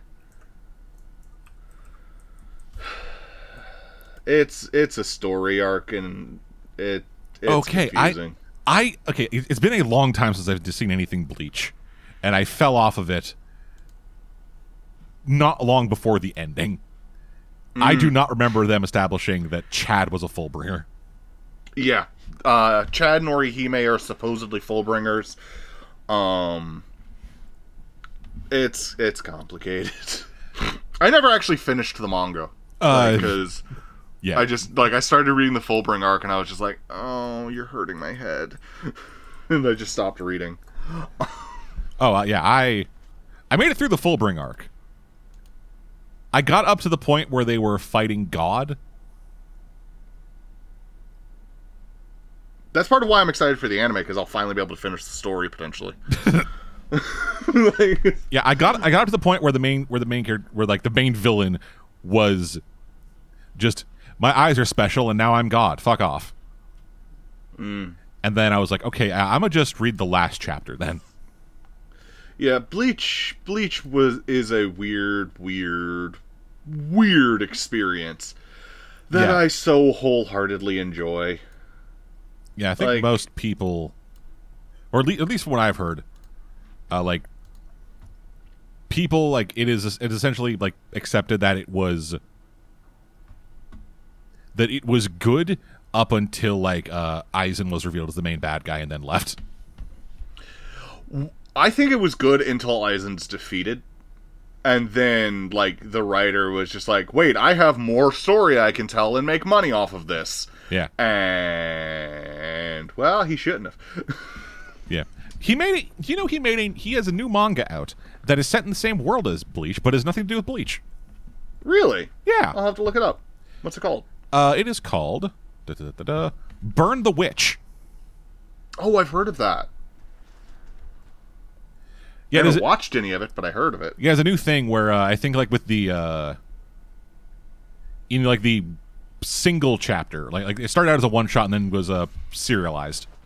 Mm-hmm. I believe at the they kind of are talking about that, and then hey, we're part of this organization, and has the initials SS, and you get to the end of it and it's revealed Soul Society London branch. But they're witches and not Soul Reapers. I mean, different cultures. Yeah, but there's a difference between even talking about it, there's a difference between Death God and Magic Lady.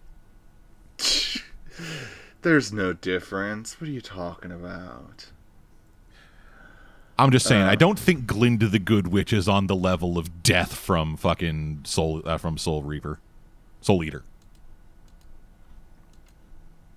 There's a bit of a difference there.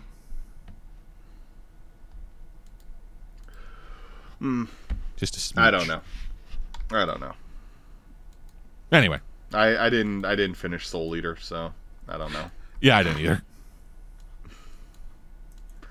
I genuinely I read 20 chapters of it, so I don't really know any of the characters. The last thing I remember, a giant demon was playing a piano inside of the scythe. What the fuck? Yeah, Soul Eater Evans. He eventually got like possessed by the Black Blood, which then caused a little imp demon to live inside of him, and to defeat it or like put it to sleep or some kind of shit, he inside of his head played a piano because he used to have a life as a concert pianist before he became a scythe. All right, so moving on. Yeah, within the world of Soul Eater, weapons are people. So moving on. Guns have big old titties. So moving on. Moving into the modern era, I watched Loki. All of it. Woo! I loved it until the ending. Now is this a thing where you have a problem with the story, or you hate cliffhangers? I hate cliffhangers. Okay. I know, like, I'm gonna have to wait until like the next Marvel movie that ties in the Kangaverse or whatever, and I'm just so unhappy with it because because the last time I watched something that tied into Kang and it ended, it just ended, and it didn't get to continue, and I didn't get to fucking know what was going on with Kang the Conqueror, who is one of the more dangerous villains in the Marvelverse. Yep. Ah. Same kind of thing with Young Justice. Just get to the end of season 2. Darkseid's coming. Series is canceled.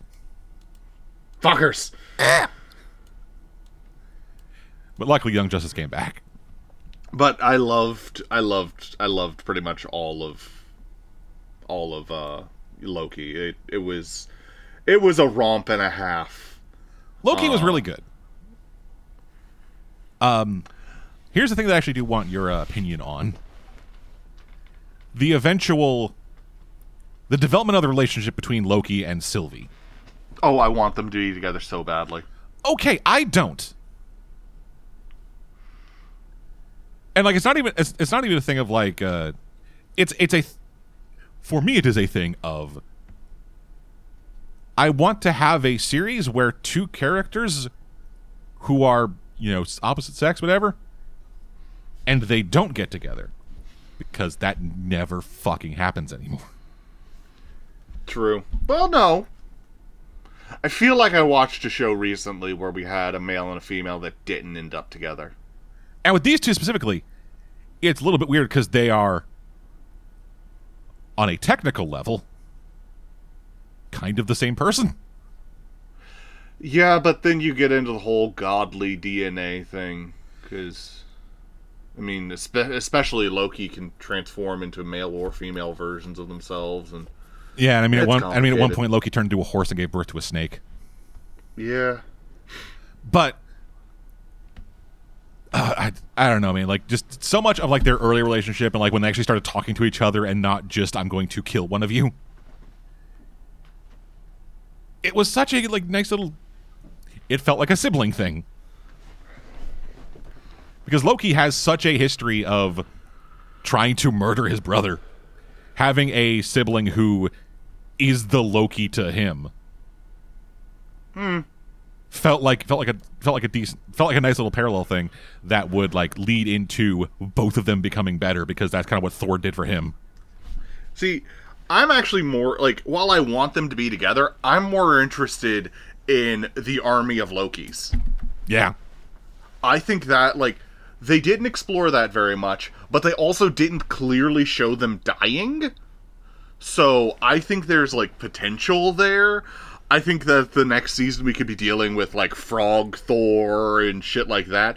Stuff that, like, ostensibly the Time Bureau already dealt with, but because of the change in the time, maybe they didn't deal with it anymore. Maybe... Yeah, multiverse like, exists now.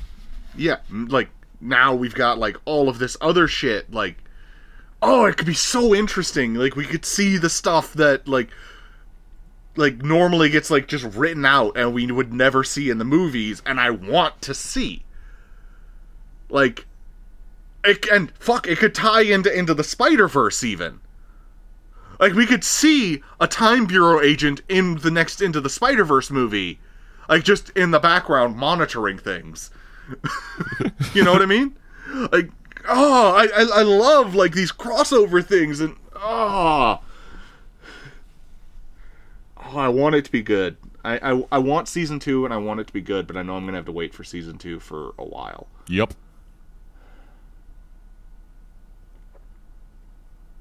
Yeah, as far as I can... And also all the little hints and stuff. Because I'm not gonna lie, I got spoiled heavily for Loki, so I knew what to look for. Okay. But all of the little hints throughout of what I think Mobius is, like, I think there are multiple Mobius.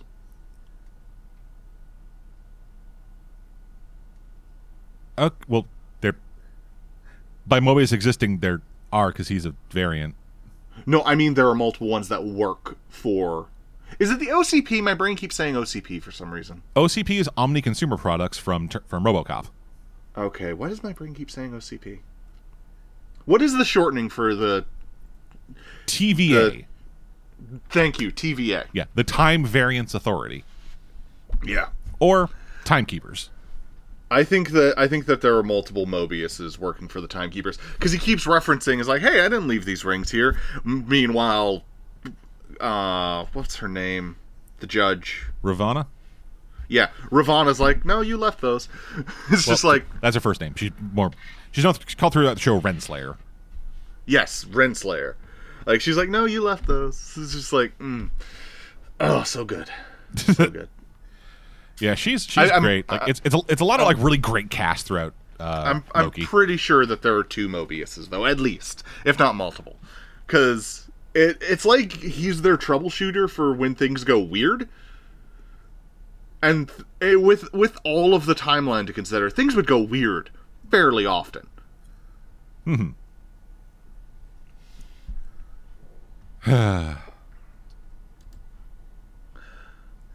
I also love having Loki back, because he was one of my favorite characters in the Marvelverse, just in general.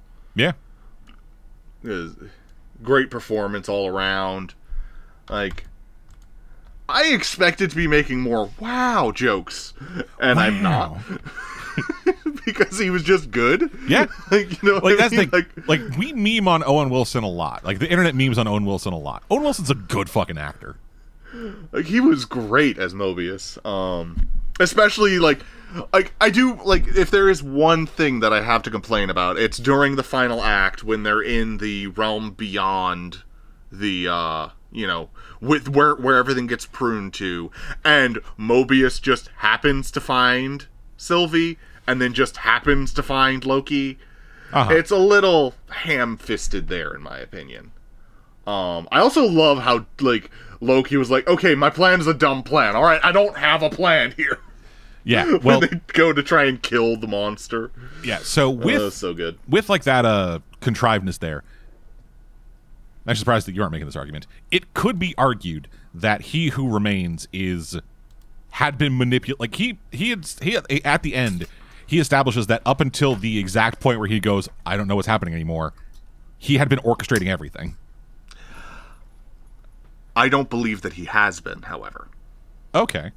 I think that whole speech was another manipulation, another layer onto the trying to manipulate and control. I do think he genuinely feared the other Kangs coming back, and I do believe that like he was aware of what was going to happen, but I don't think that he had absolute control over it. Because if he did, then why didn't he... If he had absolute control, then why not just control Sylvie and Loki into becoming the best person to replace him? Because if he has absolute control, he should be able to manipulate the timeline. Uh-huh. Because that's the thing, he simultaneously seems to have absolute control and incomplete control, and it's one or the other, buddy. Either you can have absolute control, or you can just see things, monitor things, manipulate things. I'm reading a bit about like the character and like Jonathan Majors, who played him.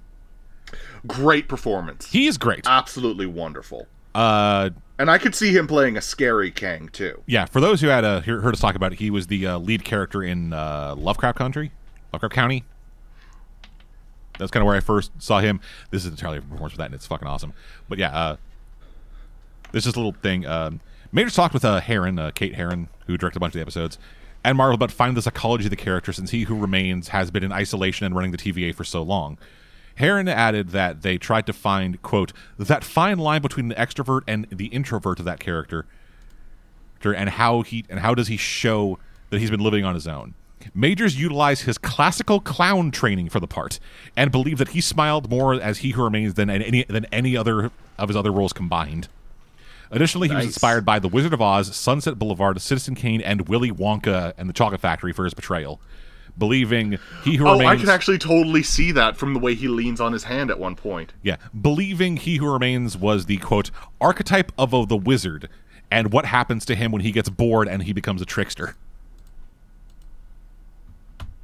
I could totally see that. Oh, that's cool. Man, it was such a good performance. He's so good. Like, I could sit here for the next few days just praising Loki because I loved so much of it, including the big mystery in the beginning was, how do we find this evil, air quotes, Loki? It's like, they're hiding in disasters. And then they go to prove it by just fucking with Pompeii. Yeah. And that was great. It was so good. Yeah, it was really smart, really smartly written, really well directed, fantastically acted by kind of everyone involved. Oh, man. I am really looking forward to seeing like more of Sylvie throughout Marvel stuff. I want more of Sylvie. I'd be okay with it if she didn't end up with Loki. But the romance between them was growing so well, and I didn't like it. Like if this may just be that I misread the situation, which I am prone to do because of the way my brain is. But seeing the two of them just begin to like loosen up around each other and feel and bicker like family, that was great. But then they go in for a kiss and it's like, please don't. See, I never read it as bickering like family. To me, it was always bickering. It was always like bickering like... It felt like that argument that you have with yourself. You know what I mean? Yeah. Like all of those like internal debates just externalized. And maybe that's just because I argue with myself a lot. But that's how I saw it. That's what it looked like. That's how it felt to me. It felt like basically two of the same person, like, debating the whole time with, like, no, this is stupid, no, you're being reckless, yada yada, blah blah blah. And I think that's where I kind of got the sibling thing from, because both of them are playing Loki, but they're both very separate people while still being Loki. Mm-hmm. Like, Tom Hiddleston's Loki is very theatrical. He's very flamboyant, just kind of out there doing his shit and want all eyes on him. Whereas Sylvie is a bit grimier, bit down lower, bit tougher. And so while they both still have at the center of the Matryoshka doll that is them, they have the same little fucking, I don't know, alligator. Oh yeah, alligator Loki. But the outer shells are differ so far from each other just based on how their lives are that it felt less like the same person arguing with themselves, and it felt more like a brother and sister. See, to me, and this again might just be my perspective, is it felt like two people, like you arguing with yourself from a different point in your life.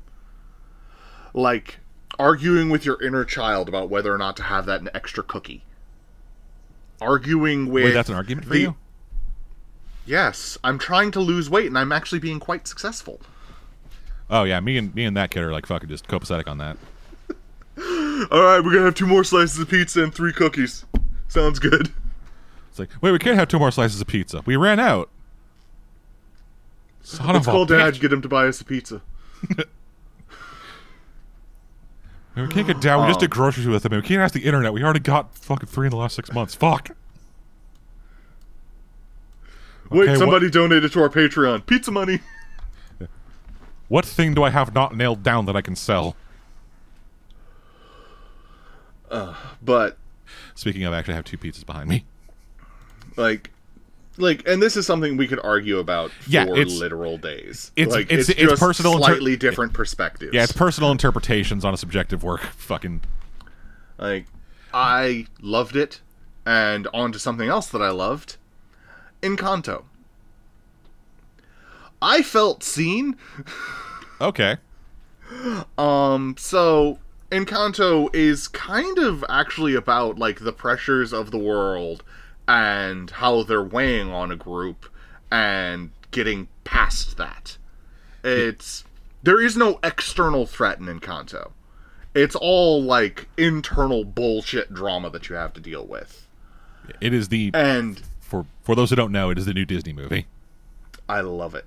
I love it. I still haven't watched it a second time, in part because my wife desperately wants to watch it a second time, and anytime she mentions it, that just pushes the idea of watching it again back for me. But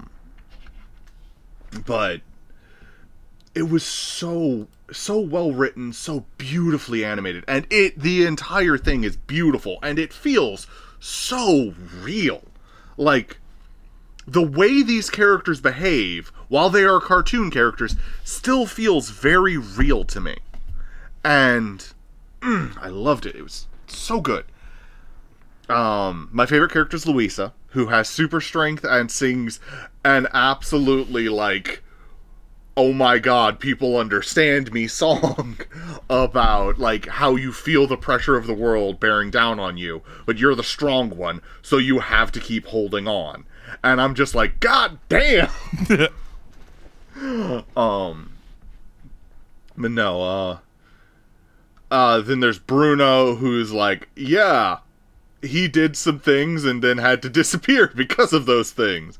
I don't want to spoil it because I think every person, this is one of those movies that is a 9 out of 10 for me, potentially a 10 out of 10, but I have to rewatch it to make that decision. As 4.5 or 5 stars, I think everybody should watch this movie at least once. Because I felt seen. And that is really hard to make happen for me. Like, so often will I be trying to talk to somebody about how I'm feeling, about what's going on in my life, in my mind, and I feel like they're not hearing me, not listening to me, not seeing me for, like, how I want to be seen, not acknowledging what I want to be heard. And this movie, in, like, one song, did that for me. And it wasn't Luisa's song. It was the song about the family Madrigal. Our main character, Mirabel. Our main character, Mirabel, sings, like, a bunch of kids come up and ask, what's your gift? And Mirabel sings a whole song about the entire family Madrigal and how everyone has a gift. And then when it gets to her, she just ends the song. And motherfucker. My gift is astigmatism. Like, everybody is special but me. And man, did I fucking feel that. Oh, man. Oh, it just... Oh. And not gonna lie, the entire time you were saying that, I thought about some point interrupting going, oh, sorry, what were you saying? But then, hurt so bad. But then thought better of it after that David Carradine joke from earlier. He's learning, guys. He's growing as a person. But no, I loved Encanto. I recommend Encanto. I'm probably going to go back and rewatch it with my wife soon. Watch it. Like, if you, in whatever way you have to watch it, if you can do it legitimately, do it. If you can't do it legitimately, I cannot say that you can do it. Yeah, we can't legally say you can do it, but this is a Disney film. So you know, it's a wonderful film. I simultaneously hope and fear them making it into a series. Because I think it has the potential to be a good series. Like, the song Madrigal sounds like the way you would open a TV show. But I'm not sure what they would do with a TV series because it feels like they completed the story. And Disney has a history of really train wrecking TV shows based on their successful movies. You know, it's gonna be the Lilo and Stitch series. It's gonna be, oh my god, distant Madrigal cousin with this superpower of the week. What are you doing here? I'd actually be okay with that. The Madrigal family consists of 9,000 members. I also love all of like the subtleties that they have in it, and like the little hints at what might be going on in the background, but we don't know for sure. I loved that movie. It was so good. But given that I don't want to spoil any of it, I don't feel like I can talk too much about it because it's really a movie you should see. The cast is great. The voice acting is wonderful. There's not a song in there that I didn't enjoy. The animation is amazing. The art style is gorgeous. And culturally speaking, like, it's an area of the world that I've never explored, so it was really interesting to me to see all of these mixed race couples and then go on to look and see, oh yeah, Colombia is really a melting pot. And just, man, it was so good. It was so good. I cannot recommend it highly enough. Well, alrighty then. Anything else we're watching? That's all I'm going to talk about this week. Alrighty, and that's gonna do it for this week. No news? Nope, none that I found. Okay. Because I am bad at my job. Ha! And I also don't really, like, fucking who gives a shit what's coming out? Everything's still closed anyway, fuck it. Get the vaccine. Yeah. Thank you for joining us. We'll be back at some point. More of this shit. In between now and then, though, we're going to be having other podcasts, continuing with Die, continuing with Cursed Destiny. New Titans coming soon.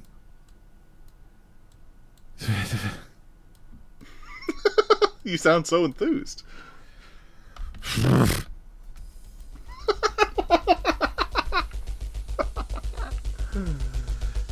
Yeah, until then, I'm dead.